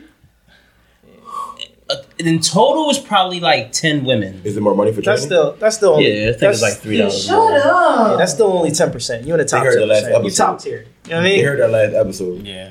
Tell them that shit. Thanks for looking out. Thank you. My boy leader. He leadering. Steph, you got one? Yeah, my thanks for looking out is going to be to my mother this week. When I seen that picture that I spoke about earlier, it kind of shook me a little bit, and she grounded me. Because couldn't talk to the wife at that moment because she was at work being, all busy and stuff. But talked to my mom. She grounded me. That's what parents are still for, here for, or whatever the case may be, as we say. But yeah, thanks for looking out, Mom, for grounding me. I got a second thanks for looking out because I don't think you know how clutch you was on Friday, bro. Like that was clutch. Oh yeah, like that was clutch. So I had a situation. I had to get the last minute stuff for my mom's party, and I had the money, but for some reason it took forever for the check to clear. I'd never experienced that. They waited till about, I think I checked my account yesterday and it was in there. And it just took forever to clear, but I hit up Steph like, yo, I need this, that, and third. Give me like 3 days, I got you. And he sent that joint instantly, so I appreciate that because I'd had to go to jail or something. I was going to have to rob somebody. Just not around Serge, but I was... But no, bro. I had to make sure Mom Deuce was situated. We family, bro. No, I appreciate that. That was clutch. Serge, I think got one? My bad. This week, my thanks for looking out is going to go to my bro, Ty here. I'm having a cookout later on today. I would invite you all, but you won't see this until afterwards. So consider yourself invited.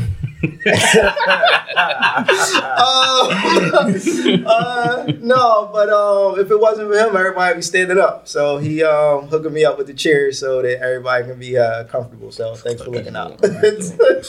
He's a big man. Oh, also, part 2, if y'all available, part 2 for Mom's party is today at 5. So if y'all available, slide through. Part 2. Part 2. Dang, part 1 was lit. Part 2, I'm just sitting here. I'm not partaking in nothing. You dancing in the chair, bro. I all this, like, why? No, I'm going to urgent care or something. They gotta tell me something.